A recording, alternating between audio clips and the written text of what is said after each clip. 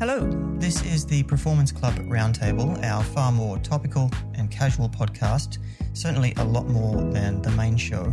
It still deals with cycling performance, it's just a little chattier, and it's a little more like us discussing and thinking out loud about cycling performance topics. The show is co-hosted by me, Cyrus Monk, a professional cyclist and cycling coach. Me, Dr. Jason Boynton, a sports scientist and cycling coach. And then there's me, Damien Roos, a professional cycling coach. This is Jason and Damien. We're sitting down here this week to bring you something a little bit different. Instead of doing a deep dive into one topic, we're going to get a little bit more, ADD. Is that the way you want to? Something a little bit more short and sporadic and stochastic coming at you today. We have come up with our own hot tips, just kind of little tidbits and sage advice that we'd like to convey to our listeners. But when we came up with this idea, of course, it never stays simple with us. I was like, hey, why don't we reach out to other people and see what advice they would like to give us? So emails ensued and responses occurred. And we were lucky enough to get some people to respond to our requests. So is that how you're thinking about it? Yeah, Damien? I think it's just a good way of blending sort of our combined knowledge and then just putting the word out there so that other people get a shot at imparting some wisdom as well. You don't just want to hear from us all the time. So we have to also address the elephant that is in the room. We are missing a co-host today, which is Cyrus is out on taking a little bit of a break after the season, catching up with family and all that kind of stuff, and preparing for his next endeavor in the 2023 season that's coming up here. So we're happy to just say, hey, man, take a little bit of a breather and come back when you're ready. So with that, one thing we have to make sure we mention is coming off of our third roundtable episode where we discussed the kind of conflicts of interest that were going on between performance staff, coaches, athletes, and then people, products and things like that. So of the individuals that we reached out to, we only reached out to individuals that we thought would give good advice. But some of these individuals are heads of companies or they offer services and products and things like that. So we said that, yeah, if you want to mention your product, go ahead and do that. We're happy to give some people some exposure. Just wanted to give the clarification that it isn't necessarily an endorsement from us. But again, like if someone wants to come on here and give our listeners some advice, sure, plug your product real quick. But again, not necessarily an endorsement from us. The other thing they kind of mentioned is, man, we really wanted to get a few more World Tour performance staff on here, but coming out of Worlds, the feedback I was getting, I was just like, they were very under the pump. So, and to the ones that were able to get an email back to me, and also the academics are a little bit busy right now too. That was some of the other feedback. So we are very happy to take the advice of the individuals that did respond. The other thing to mention here is this is going to be a spectrum of just kind of random advice. So we will have some of the good advice that is big brain would be something like, enjoy the journey. But the issue is that if everyone gave big brain advice like that, we would just, everyone would be like basically saying, enjoy the journey or something similar. So please don't judge anybody by the advice they're giving, because what we're really looking for is a good spread of advice. So, and some people have niches, and they're going to give their advice from their niche. But haven't you found that over time, like sometimes you're expecting advice from somebody that is super scientific or whatever, and then they give you something that seems very simple at first, even after they got years and years of experience, and they give you something that's like, oh, I knew that. But then I think it's very important to note that if somebody is giving you advice like that, it's for a reason. and not to discredit it straight away. At least give it some time to stew. Yeah, I'm sure there's things that people are going to hear in this episode. They're going to be like, that's a little bit tropey, a little bit cliche. But hopefully we can reinforce it for people, because if it's said here, it's probably somebody that we consider an expert has thought enough about it to give it as advice. So hopefully, again, like you hear it again for the 50th time and you're like, oh yeah, that is good advice. And I'm a big proponent of that. I've said it before that, you could put me in a beginner's coaching clinic and I could sit through it and I'm sure I would learn something new or something that I forgot or something would get reframed. Yeah. And it's more than just new things. It's just reminders. Sometimes you sort of get caught up in other things and then somebody says, no, just bring it back to the basics. As much as you've heard that 100,000 times, it might be really valuable for the next time you're thinking about something cycling performance-wise.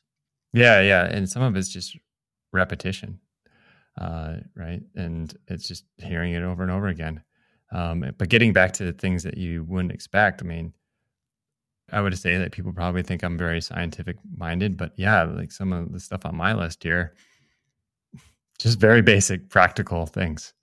Some of them I stick in there just for the contrast to what I usually have on the podcast here. But yeah, how do we want to start this? Do we want to let our first recording from our first? Yeah, let's just play it because they're going to introduce themselves as well. So I'll just play it and see how we go here. Hi, my name is Michael Freeberg. I won the 2011 world title in the Omnium and also the 2019 Australian National Road Race. I've had a bit of a history in cycling and I'm also the guy behind the Air Hub. So the Air Hub is an on-road resistance training tool for cyclists. It's like having a Wahoo kicker in the front wheel of your bike so that you can head out on the road and you can flick a switch and adjust the resistance that you face as a rider. This allows you to reduce on-road speeds and allows you to dial into your training zones much more effectively. You can check it out on airhub.com.au.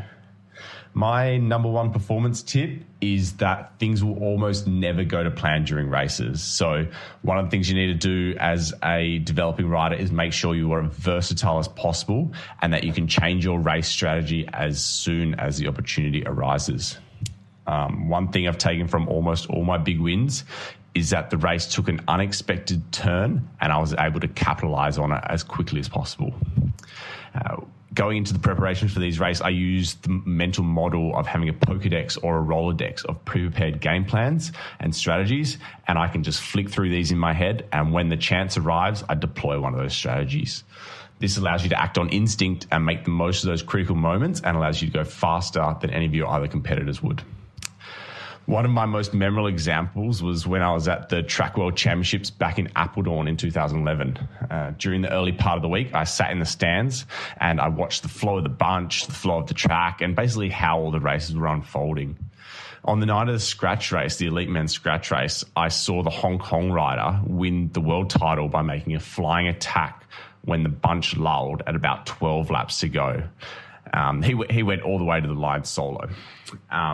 So the Omnium, which was the last event of the track meet, it's 6 races over 2 days. And the second last event was the scratch race. So the Hong Kong rider, being their endurance rider, was in this race with me. And in that second last event, the bunch stalled at about 13 laps to go. And just like clockwork, just like the other night, the Hong Kong rider dove down the track. I saw him go and I knew he had the confidence of someone who was going to commit all the way to the finish line, and I just had to be there. So myself and several others followed him, and I won that scratch race and put 6 places between myself and my nearest rival, Ella Viviani, going into the final event, which was a kilo. And I was able to hold on and win the world title that night. And I put it all down to following my gut instinct and knowing how the race was going to unfold because I had those prepared strategies. So having a Pokedex of race strategies and training yourself to have the skills to deploy those strategies is going to take you a long way as a bike rider. Nice. Thanks for that freebie. One of the advantages of living in Perth is you can follow up with people. I saw him at Jai Hindley's welcome home celebration over the weekend. And I was like, don't forget to give me that recording freebie. So thanks for that. So what'd you think of that advice there, Damien? Very practical. And on the surface, it seems like it's quite easy, but I think it's one of those things that actually you have to be conscious of, and you have to put a lot of work in to develop over a lot of years to understand the nuance of different types of strategies. But just raising that point that it can give you a performance edge to watch your competitors, watch other types or other people racing the events that you're going to do, and then having something to pull out when you need it and change when you need to. Yeah.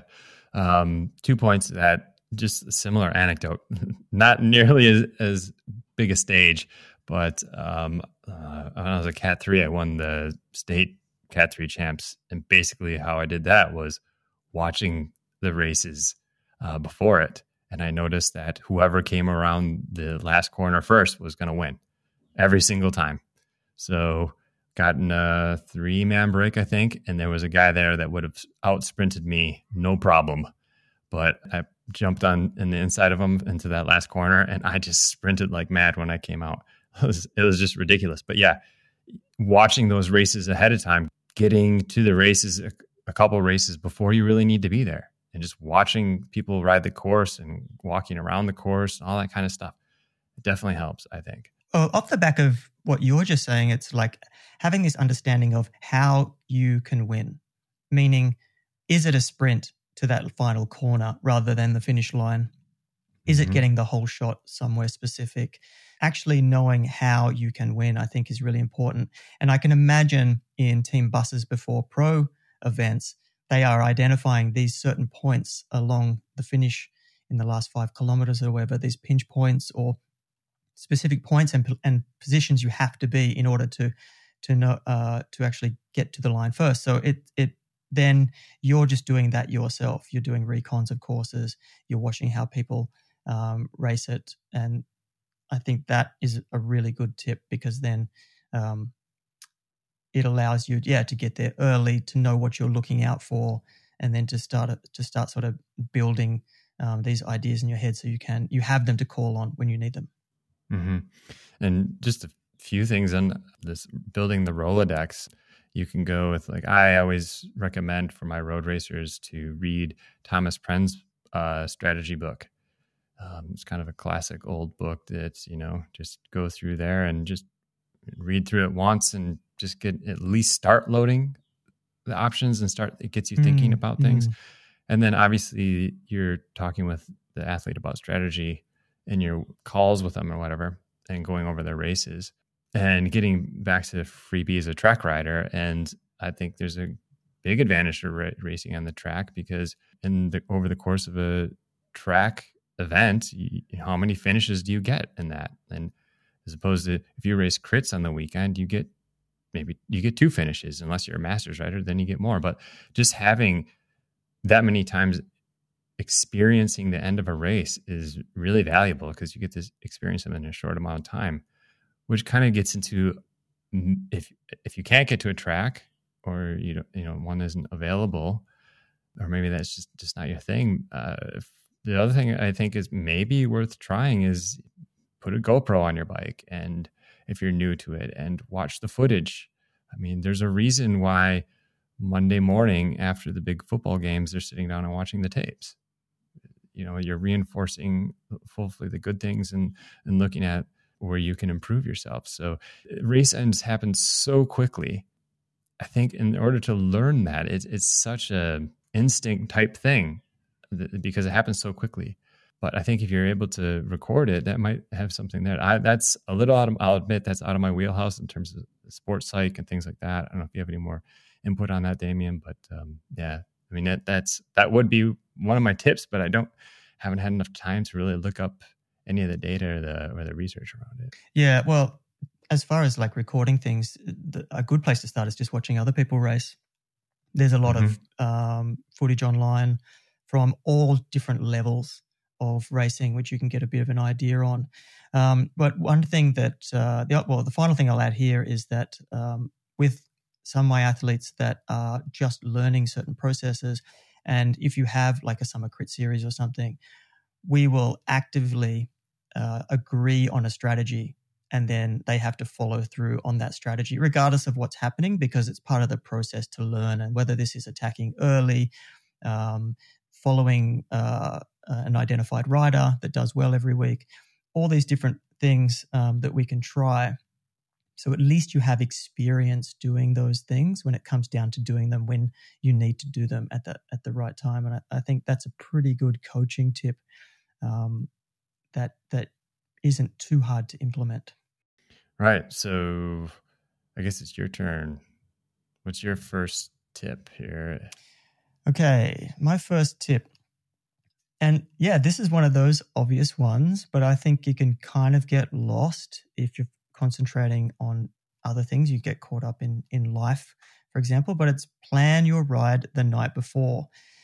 And I'm talking about down to the final thing. So there's all these things you can easily get frustrated with before a ride, like turning on your bike computer and it's going to update automatically, or the route is going to take a long time to download onto the computer.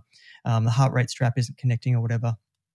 So it's all those types of things, but it's also things like cleaning your sunglasses, having your kit all laid out in front of you. I don't necessarily recommend this because I don't think it's super hygienic, but if it's a winter ride, put some part of your kit on so you don't have to get up in the morning and struggle with cold gear before you get out the door. But everything, drink bottles, pumping up your tires, checking your bike over, lights, all this type of stuff, even for pre-ride food, putting cereal in the bowl, toast in the toaster, just having all of this stuff ready. So the only thing that you are going to need to concentrate on is firstly getting out that door, and then secondly you have hopefully extra mental energy to do the work that you have in front of you for that day. And I don't know if this is something that you've kind of thought about, Jason, but I think it can get overlooked, and some people it is just a habit, but others might not have thought about it in that much detail, so that it can save so much mental energy in the mornings. No fussing about. You just up, ready and away you go. I think it's one of these things that we don't realize how much climate and hemisphere affects how we do things until you're contrasting it. So this is actually something I've picked up much more here in Australia because the rides in Perth are so much earlier. The culture here is go to bed at 9, get up at 5. And all the rides are meeting at 6 for 5:30. So you got to get up and and your brain is not functioning at that time in the morning. So if I'm getting up to ride at intervals with my athletes, then the night before I'm laying out my kit, laying out everything I'm going to wear or think I'm going to wear. I haven't gotten to that point where I'm pumping up my tires and lubing the chain. Maybe I should be, but I am on that track. But back home, and when it's cold weather and you don't have that culture of the early rides, like a lot of times in the winter, we don't get out to like 9, 10, 11. You got more wiggle room. Yeah. Because you're making your breakfast burritos and things like that. I haven't had a breakfast burrito in years because there's just no time to cook it before you got to run out the door for the ride, which is nice because then you're done and you get your ride in before noon and all that kind of stuff. So this is something that I picked up here. And I think, and what the real big selling point on it is it just is a big time saver. It takes literally like a minute or two at night for me when I'm awake. But when it's in the morning in the brain, you got that brain fog, it just takes forever. It literally feels like it's twice as long or maybe 3 times as long to figure all that stuff out. Yeah. And if you are meeting people, firstly, you don't want to be smashing yourself just to get to the meeting point. Mm-hmm. And on the flip side of that, you don't want to be that guy, guy that everybody's waiting for or, holding up the entire bunch. I think there's a lot to be said about that. But for me, it is a performance thing. getting everything ready, just not having to use any extra energy so you can use it on the bike. I think it does make a meaningful difference when you start adding up the days and the weeks and the years. Mm-hmm. Yeah.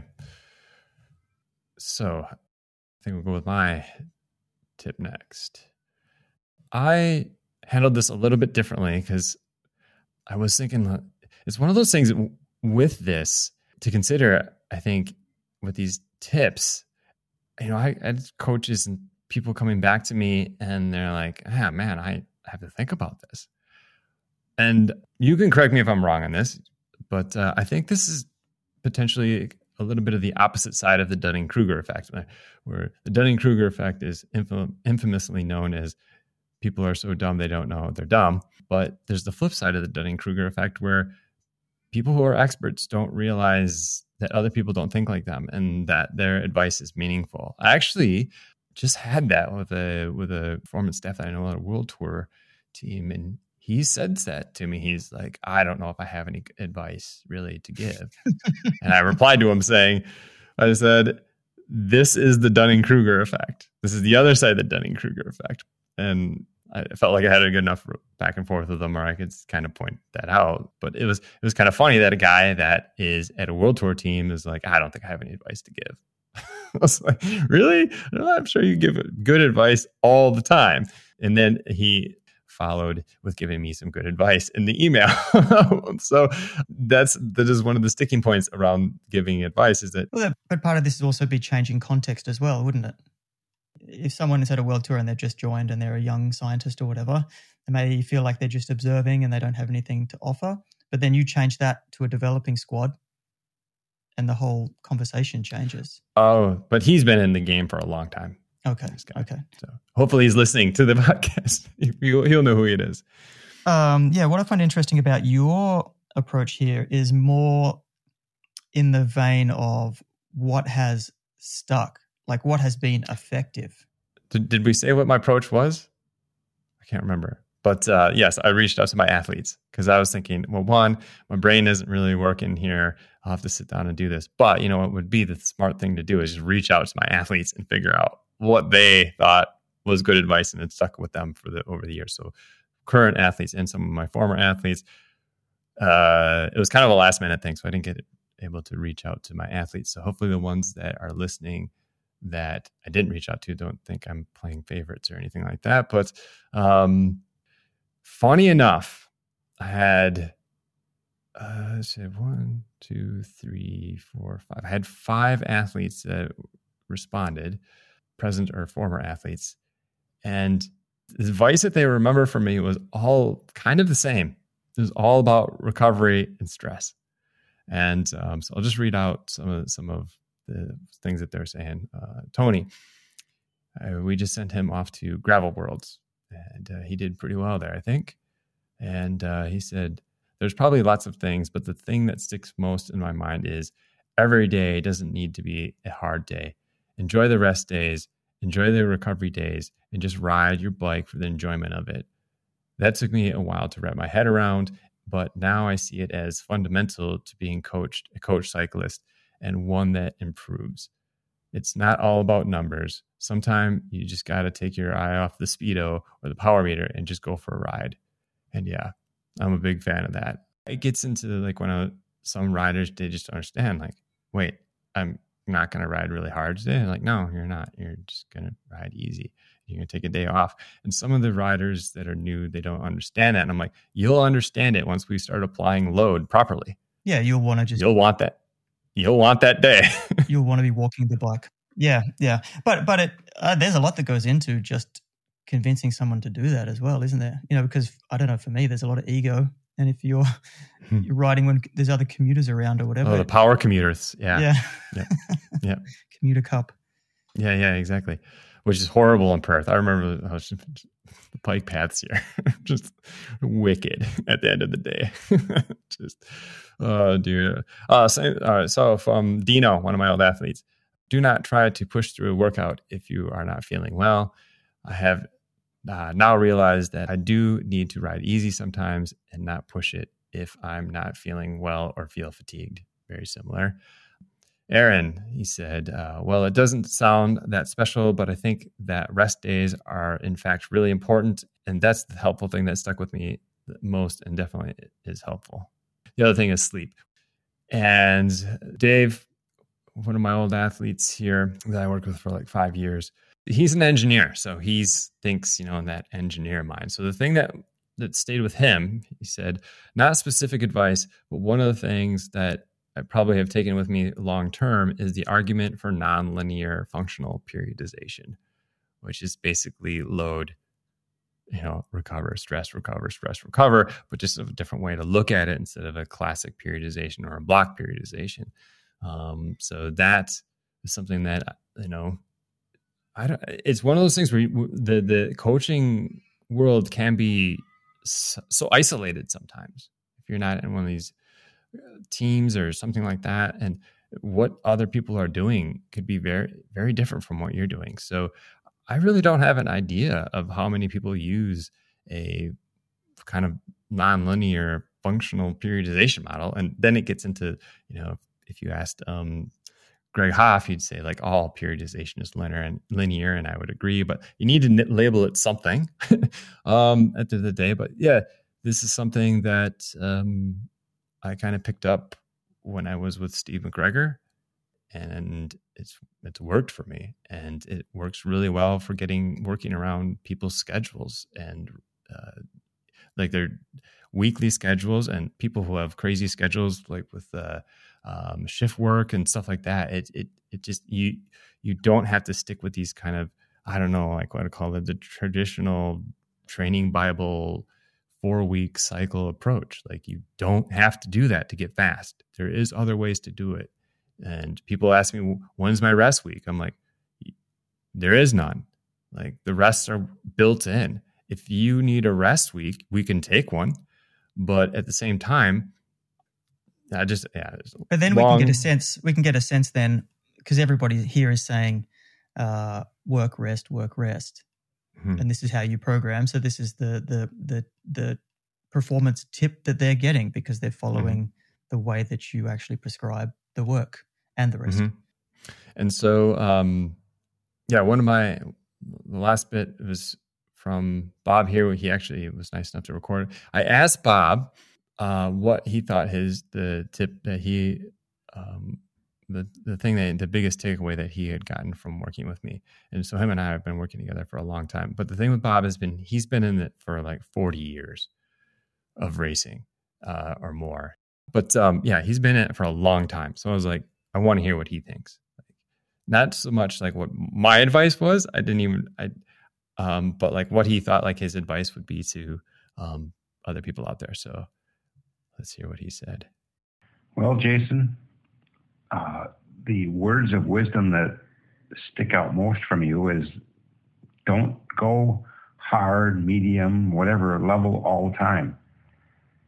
Go hard, go easy, vary it up, and you will increase your performance levels.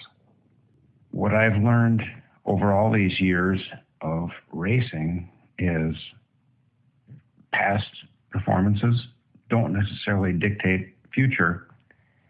Past performances were good, but what did I do? I went the same level all the time. That's how we trained in those days.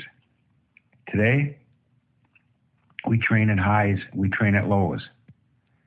In doing that, I've been able to gather multiple state championships, national gold medals, and looking for performances beyond those. So yeah, that was Bob. Again, interesting that the biggest thing that my athletes are taking from me is like the whole idea of like you need rest, you need to recover, and how to do that properly. Well, that's a different conversation for another day. Mm-hmm. Let's roll into the next one we have here then. So who do we want to go with here? Simon? Yeah, let's do Simon. Simon Jones. Hello, my name's Simon Jones. I'm currently the performance director of the G11 team. We're a management consultancy company based in Perth, and we specialise in strategy, execution, and leadership development in high-performing teams.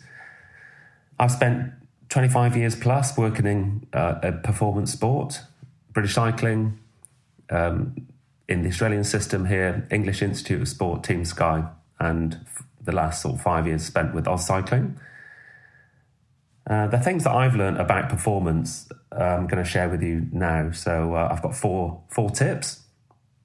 I think the first one is you have to be very careful what you wish for, which means about setting the right target. You have to really think big, because the bigger the goal, the bigger the gap between your future state and your current state drives your behavior, and it drives change.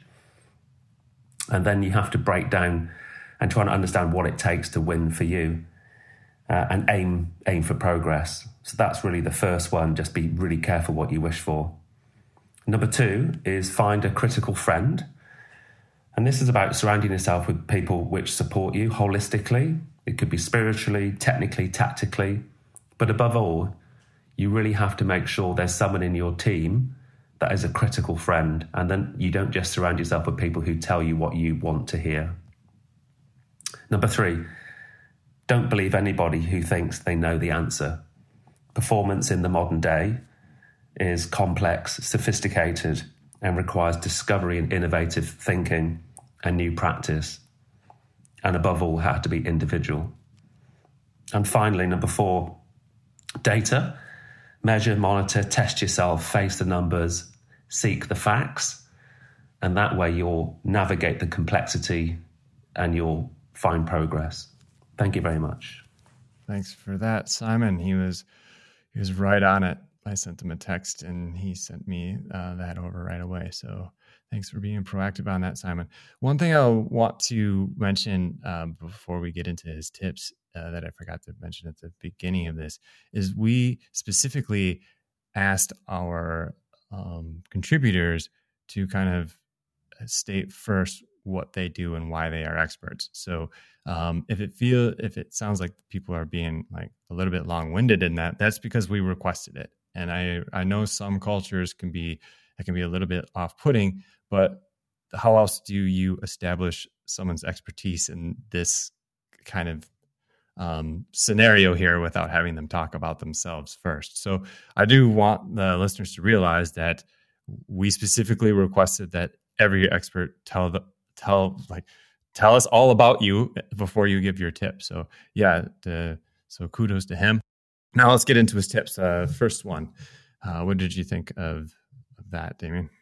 I honestly don't have anything more to add to those tips. I think they were super solid. Like I agree. Well, he's been in the game for decades.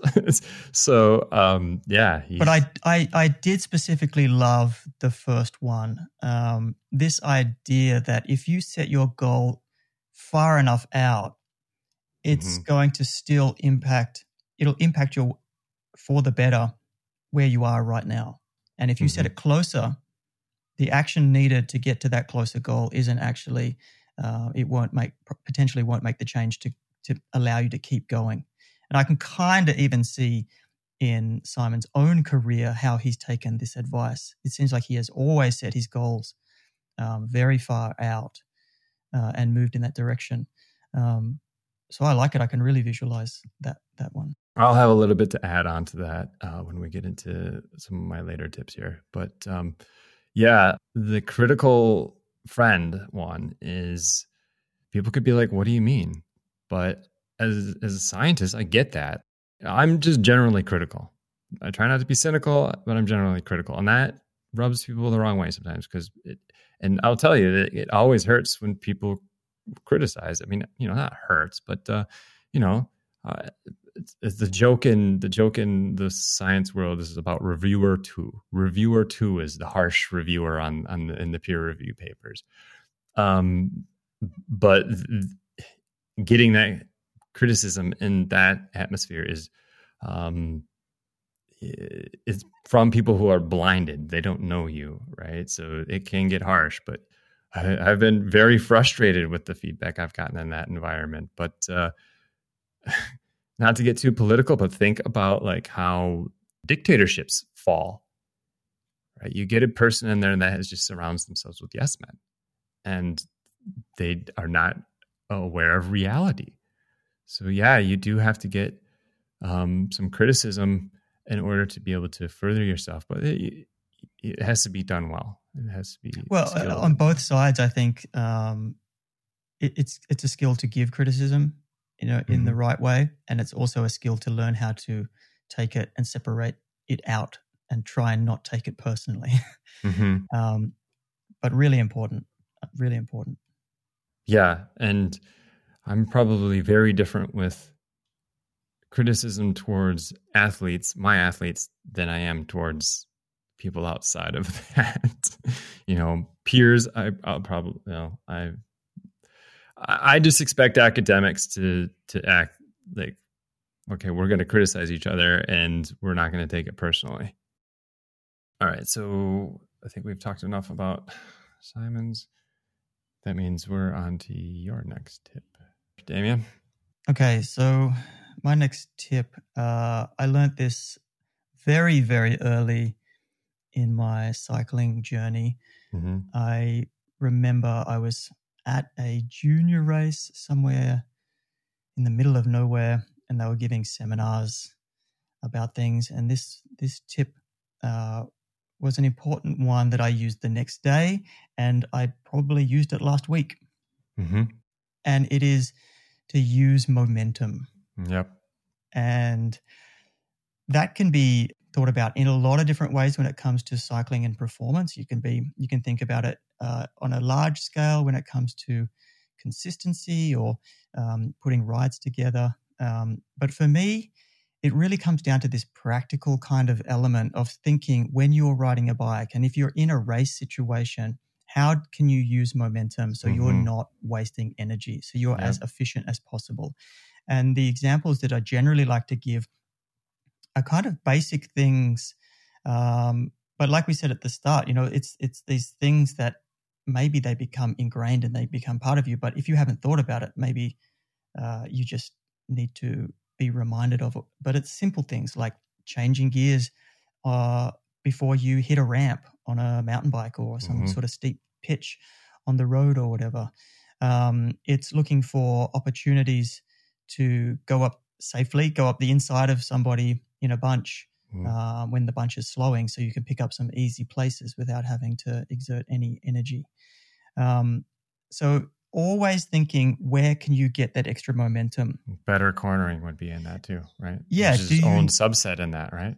Just generally the skills element of it. Like picking better braking points. Do you need to put the brakes on so early or whatever it is in order to get around that? Using a course itself. So if there's an opportunity, say, this is probably more on a mountain bike or cyclocross or something, but can you jump across and use the steep part of the descent rather than just sticking on the normal line?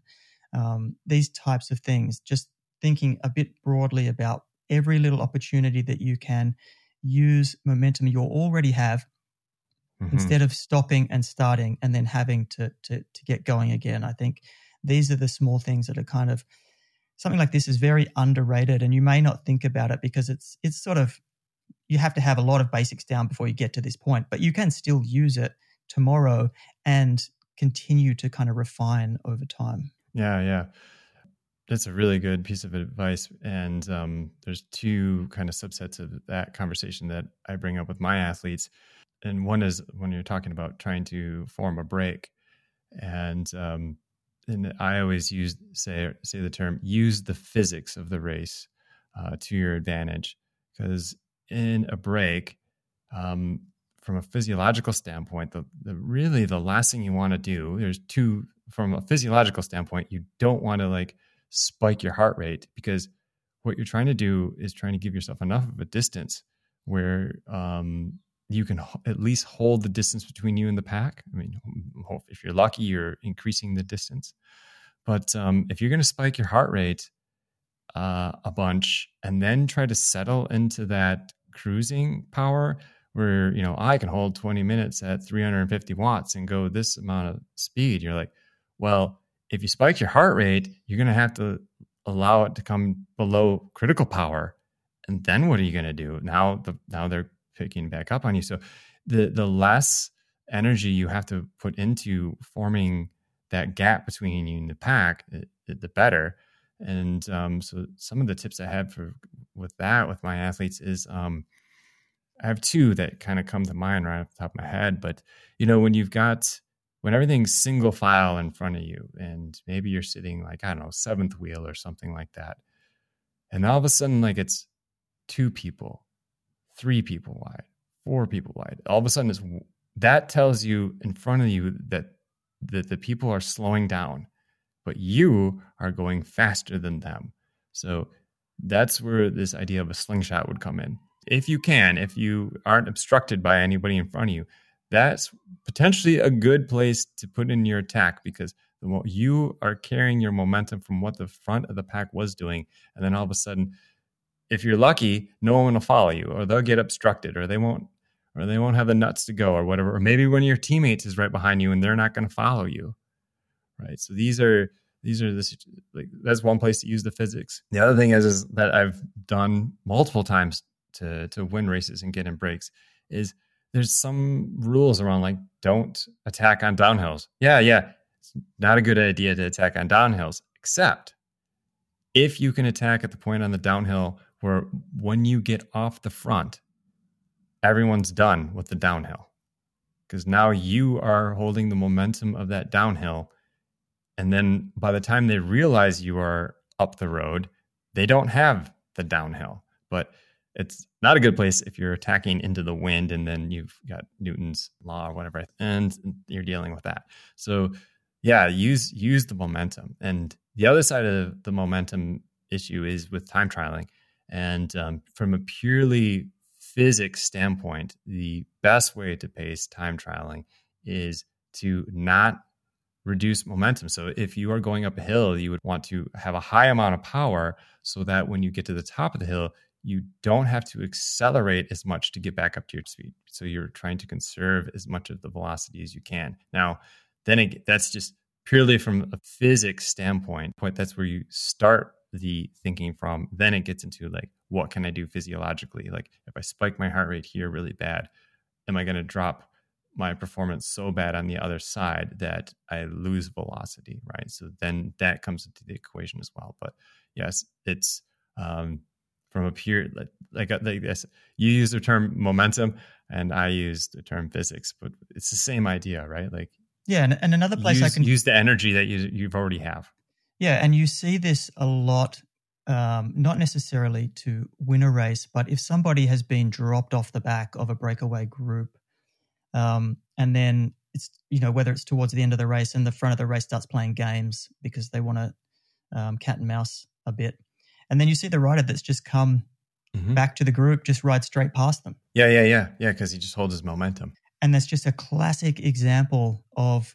That's how Freebie won nationals, right? Potentially. Yeah. I think because him and, what was it, Durbo and Cam Meyer, I think were starting to mess around with each other after they dropped Freebie on the climb, and he just kept going straight past.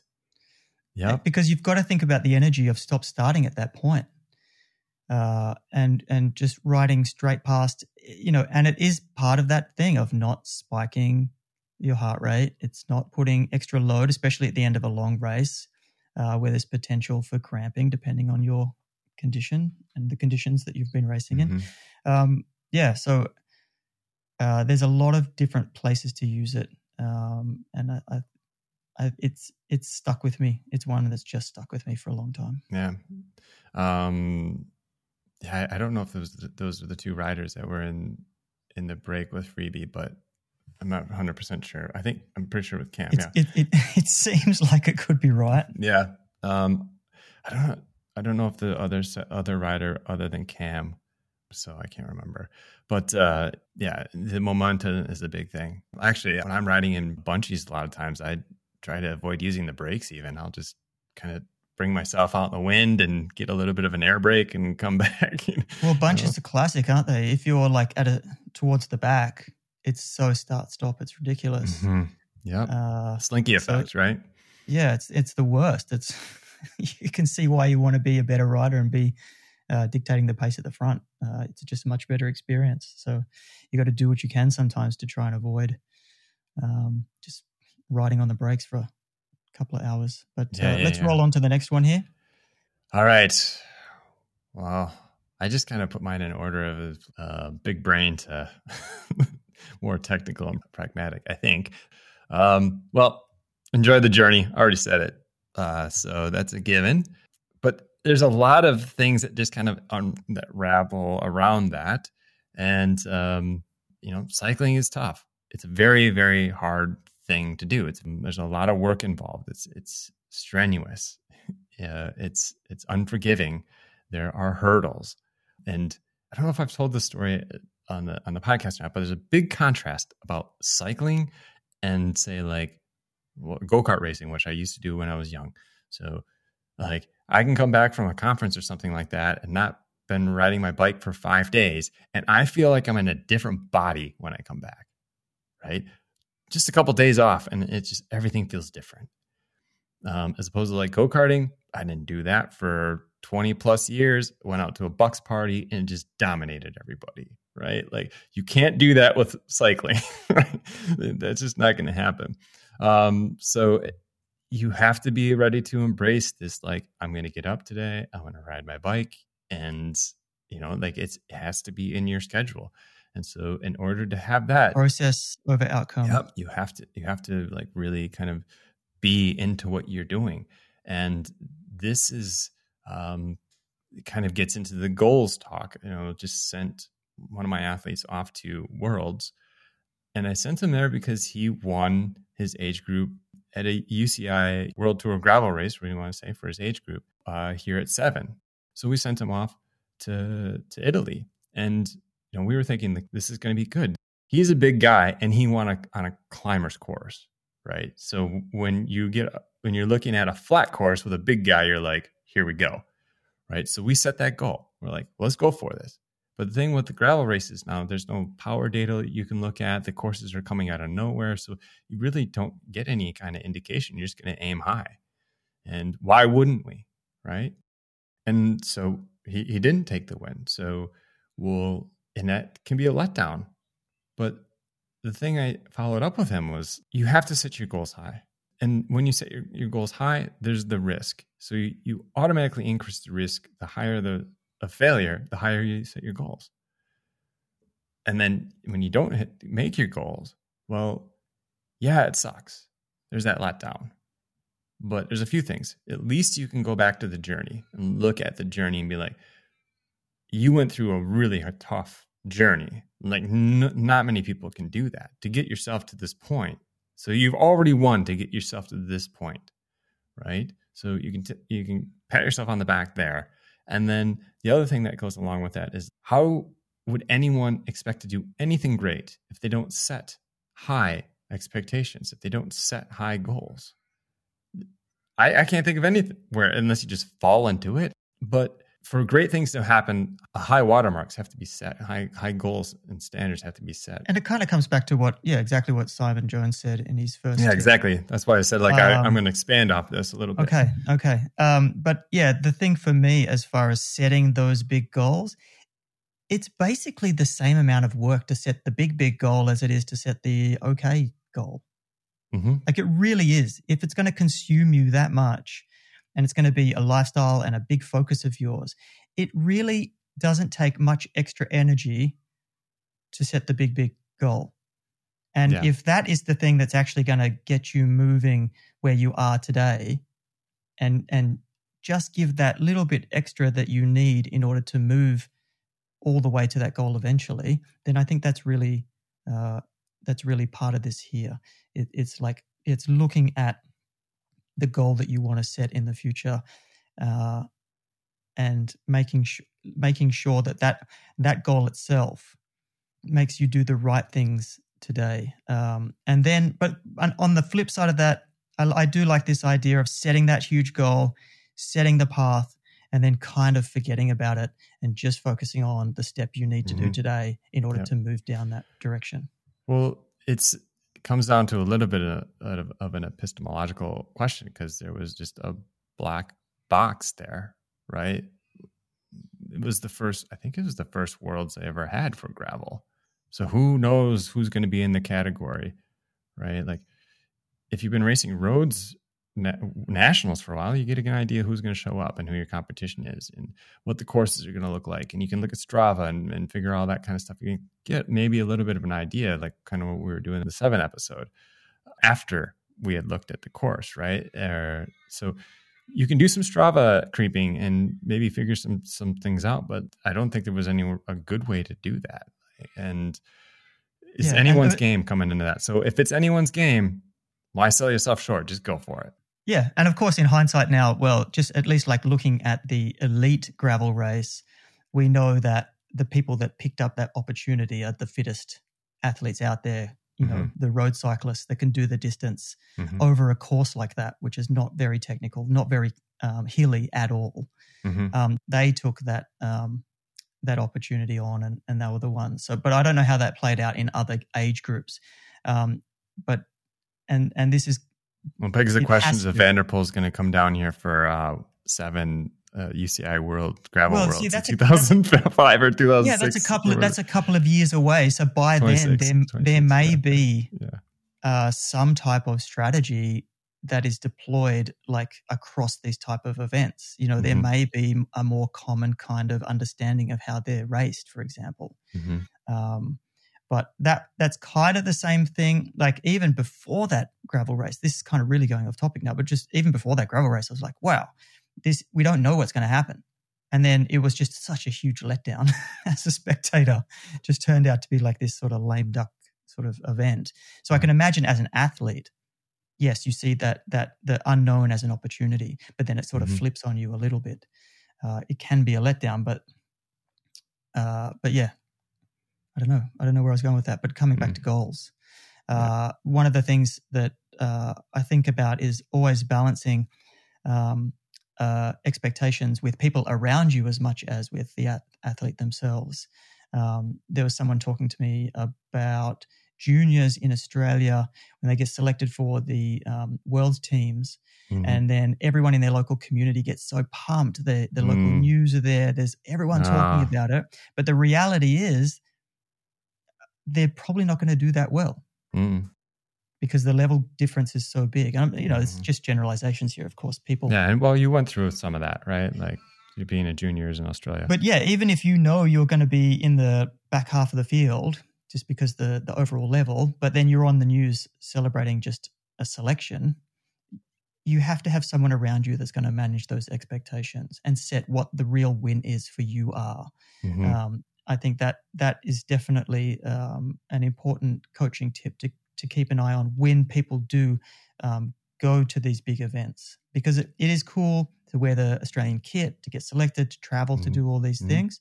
But having someone around you that can talk to you straight about what your chances are and what a real win for you is, if that's not an actual win of the race, then that becomes something that you need to have that conversation early. Yeah. But also like going in the Worlds, I mean, I raced Worlds once and man, I was on the best form of my life when I went into that thing. And then just having that carrot there to be like, well, this is what I perform at when I'm on the highest form I've ever been in. Just having that to like look back at and just be like, that was the high water mark for my fitness. And will I ever see it again? I don't know. Hopefully, maybe someday if I get but we know that was all just to be Cyrus. So forever you could be. No, that was, I was carrying some of my fitness over from that, but that was not the university games. That was when they had Grand Bondo Worlds here. But yeah, dropped my train and all that. I won't get into that, but it was a rough day. Still only 6 seconds off from the winners, but still not anywhere near the place I wanted. Did you learn anything new in this episode? Awesome. This is a listener-supported podcast, so we would be stoked if you supported us by becoming a member of the Cycling Performance Club and providing a monthly contribution. With your backing, we can continue our mission to deliver the best in cycling performance knowledge and practical advice to you and the greater cycling community for a better sport. click the link in the show notes to support us monthly, or if you prefer to make a one-off donation for now, you can buy us a coffee or 3, also by clicking the link in the description. Don't forget, Jason, Cyrus and I offer coaching and consulting services for cyclists and teams. The links to our websites can be found in the show notes. And with that, thanks for listening.